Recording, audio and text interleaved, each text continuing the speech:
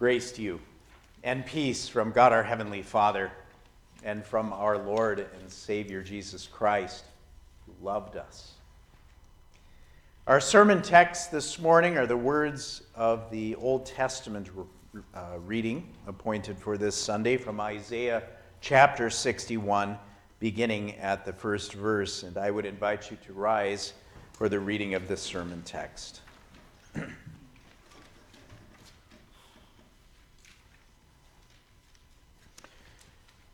It is written, "The Spirit of the Lord God is upon me, because the Lord has anointed me to bring good news to the poor.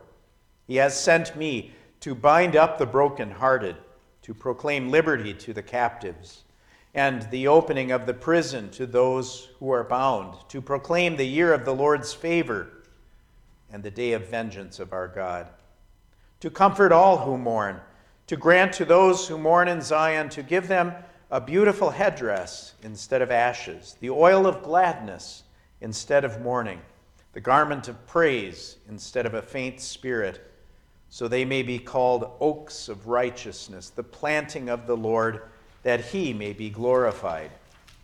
They shall build up the ancient ruins. They shall raise up the former devastations. They shall repair the ruined cities, the devastations of many generations. Strangers shall stand and tend your flocks. Foreigners shall be your plowmen and vine dressers, but you shall be called the priests of the Lord. They shall speak of you as the ministers of our God. You shall eat the wealth of the nations, and in their glory you shall boast." So far, our sermon text. And now may the words of my mouth and the meditation of all of our hearts be acceptable in your sight, O Lord, our rock and our Redeemer. Amen. You may be seated.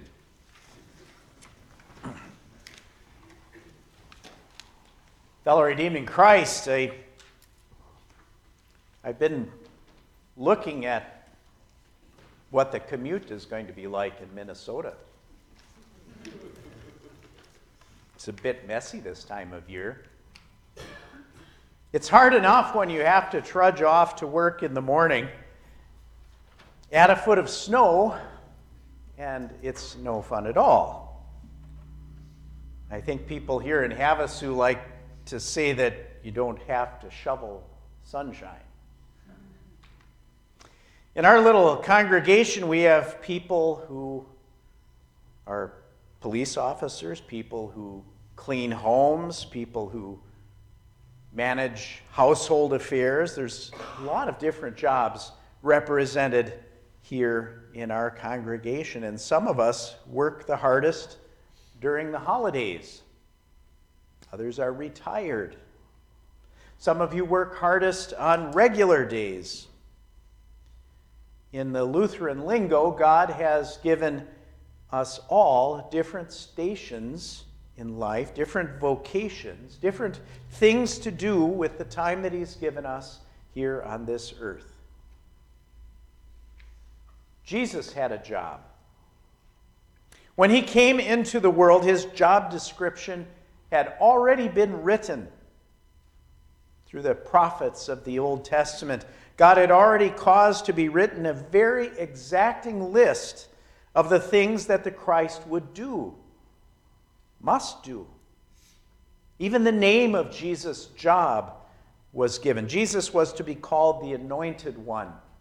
In Hebrew, that's Mashiach or Messiah. In Greek, it's Christos, which means the same thing, the Anointed One. Jesus was set apart for the special purpose, whether it was with water or oil or just figuratively. Jesus sure did have a unique job. Isaiah, in our text, wrote about Jesus 750 years before he was born. He wrote from Jesus' perspective, "The Spirit of the sovereign Lord is on me, because the Lord has anointed me to preach good news to the poor. He has sent me to bind up the brokenhearted, to proclaim freedom for the captives and release from darkness for the prisoners, to proclaim the year of the Lord's favor and the day of vengeance of our God, to comfort all who mourn and provide for those who grieve in Zion, to bestow on them a crown of beauty instead of ashes, the oil of gladness instead of mourning, and a garment of praise instead of a spirit of despair. And they shall be called oaks of righteousness, a planting of the Lord for the display of his splendor. You can boil that big list down to 3 important tasks. The Lord anointed him, first of all, to preach the good news. And the Lord anointed him to proclaim the year of the Lord's favor. And finally, the Lord anointed him to proclaim the day of his vengeance. The first task, the foremost task of our Savior was to preach the good news, to live the good news, to be the good news. As we look forward to Christmas, as we look back to Christmas, rather, and as we think about our Lord, the main thing that we hear from Jesus is good news. The main news of the Christmas event is good news. The main topic of this whole season of Epiphany that we're in is the revealing of Jesus as the good news that we need. Before Jesus was born, there was good news about him. And at his birth, the angels proclaimed from the skies good news for all mankind. During his life, we find time and again Jesus preaching good news to the people. In his death and resurrection, again, good news. Even today, right here, right now, when you hear this poor mouth speaking, you're hearing the good news coming from our Savior himself. And what is it? Isaiah wrote about it. It is for the poor, the brokenhearted, those captive in darkness, those who mourn and despair. What good news is there for those who suffer? There's still poor people on the street. There's still death. What could Isaiah mean about Jesus' good news? The angels at his birth saying, peace on earth, goodwill toward men. There will always be wars, though, and rumors of wars right up to the end, Jesus said. There'll always be contention. There'll always be strife. The angels were focusing our attention on the war between God and mankind, though. And this is goodwill from God to mankind. And that's what Isaiah meant too in this text. God makes peace with you and me. He reconciles himself to you and me by his Son. That's why Jesus came down from heaven to become that child in the manger. That's why Jesus taught about the kingdom of God in the synagogues. That's why he died on that hill called Calvary, on the center cross, beaten and bloodied and forsaken by his Father in heaven. And that's why he rose from the dead and sent out his disciples to tell everyone. And that's why Jesus came to proclaim the year of the Lord's favor. The peace that Jesus made was not in relation to armies or bullets or anything like that. It was in relation to sin and its effects. How hard it is for us to shift our thinking from that earthly perspective. We can understand wars. We can understand conflict. We see it happening all the time, but it's hard for us to think about the fact that we're born enemies of God, born without any means to sustain spiritual life. We don't think about that by nature. We can understand poverty, but that we're born poor spiritually, that's harder to think about. The fact that we mourn. If you haven't experienced it yet, you will. We know it will happen. But the idea that we should mourn for all who are going to die, that we should lament the fact that the wages of sin is death, and that's why I'm going to die, and that's why you're going to die. That's hard to swallow, hard to think about, but if we are to understand the good news that Jesus brings, there must be that shift in our perspective. Here again, Jesus goes to work. He graciously forestalls the judgment. He sends His Holy Spirit to us to change our perspective from one of unbelief and worldly thoughts to one of faith and trust in God. Jesus does that through the very good news that He offers us. That good news, that gospel, is the meaning of the word gospel, is the very power of God unto salvation.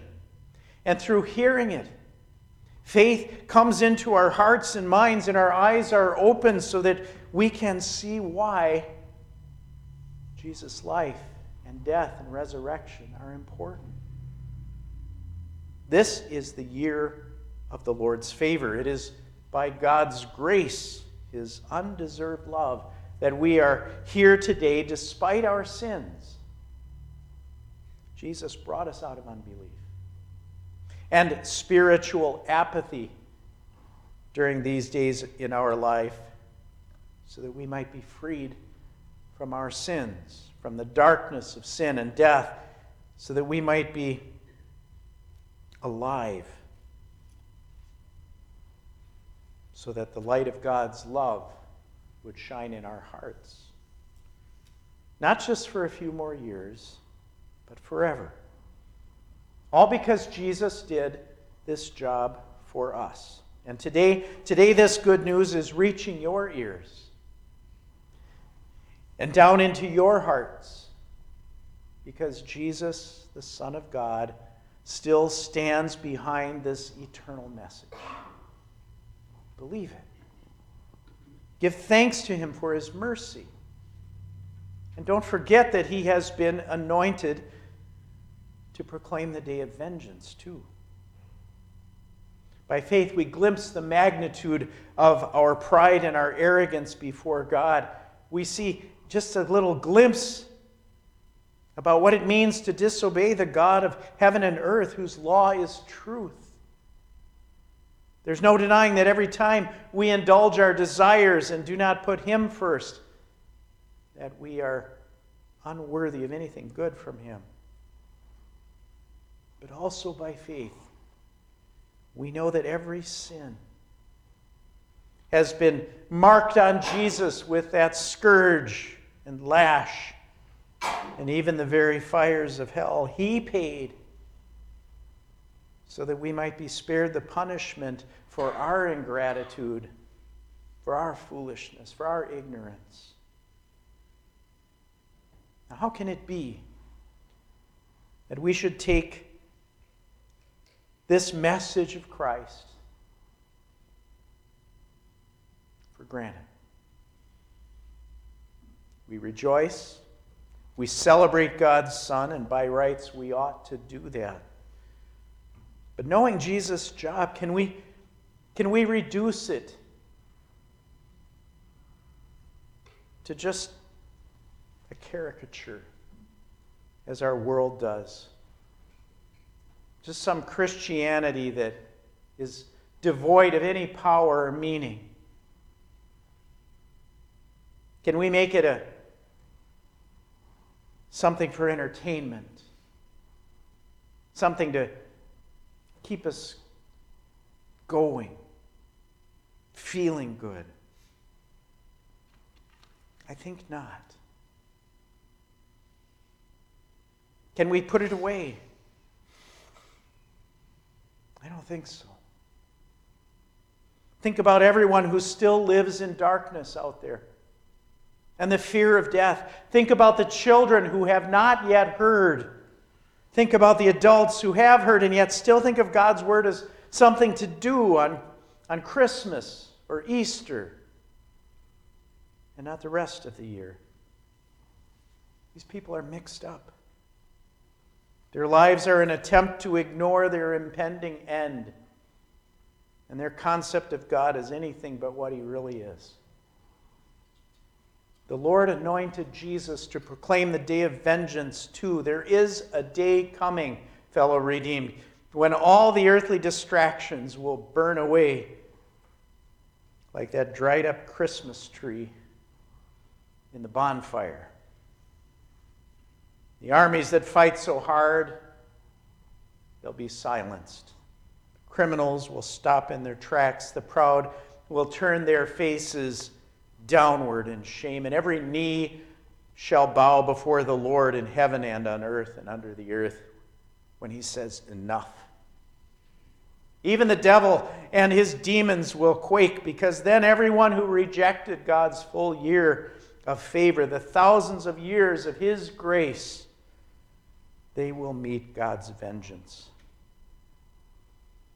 Can we accept this situation in the world among those around us, knowing that the great and terrible day of the Lord is coming when we ourselves have such good news in our lives? Can we keep our mouths shut and the greatness of the Lord bottled up?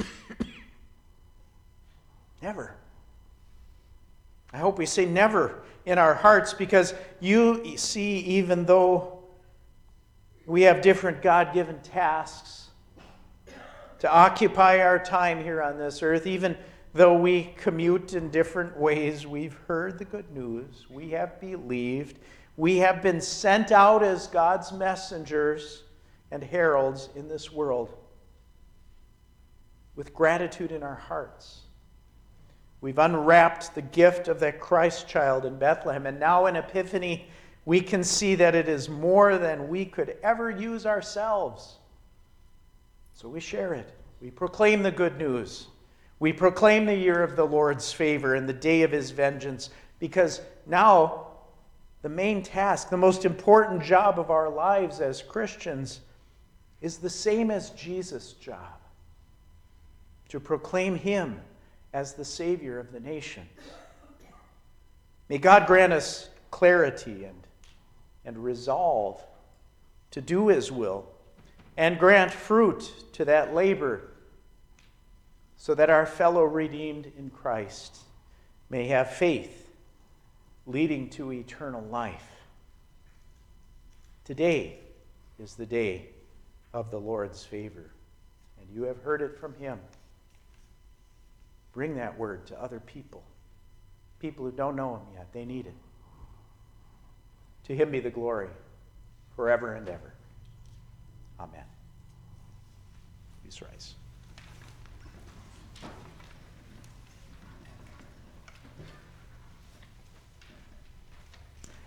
And now may the peace of God, which surpasses all our understanding, guard your hearts and minds in Christ Jesus unto everlasting life.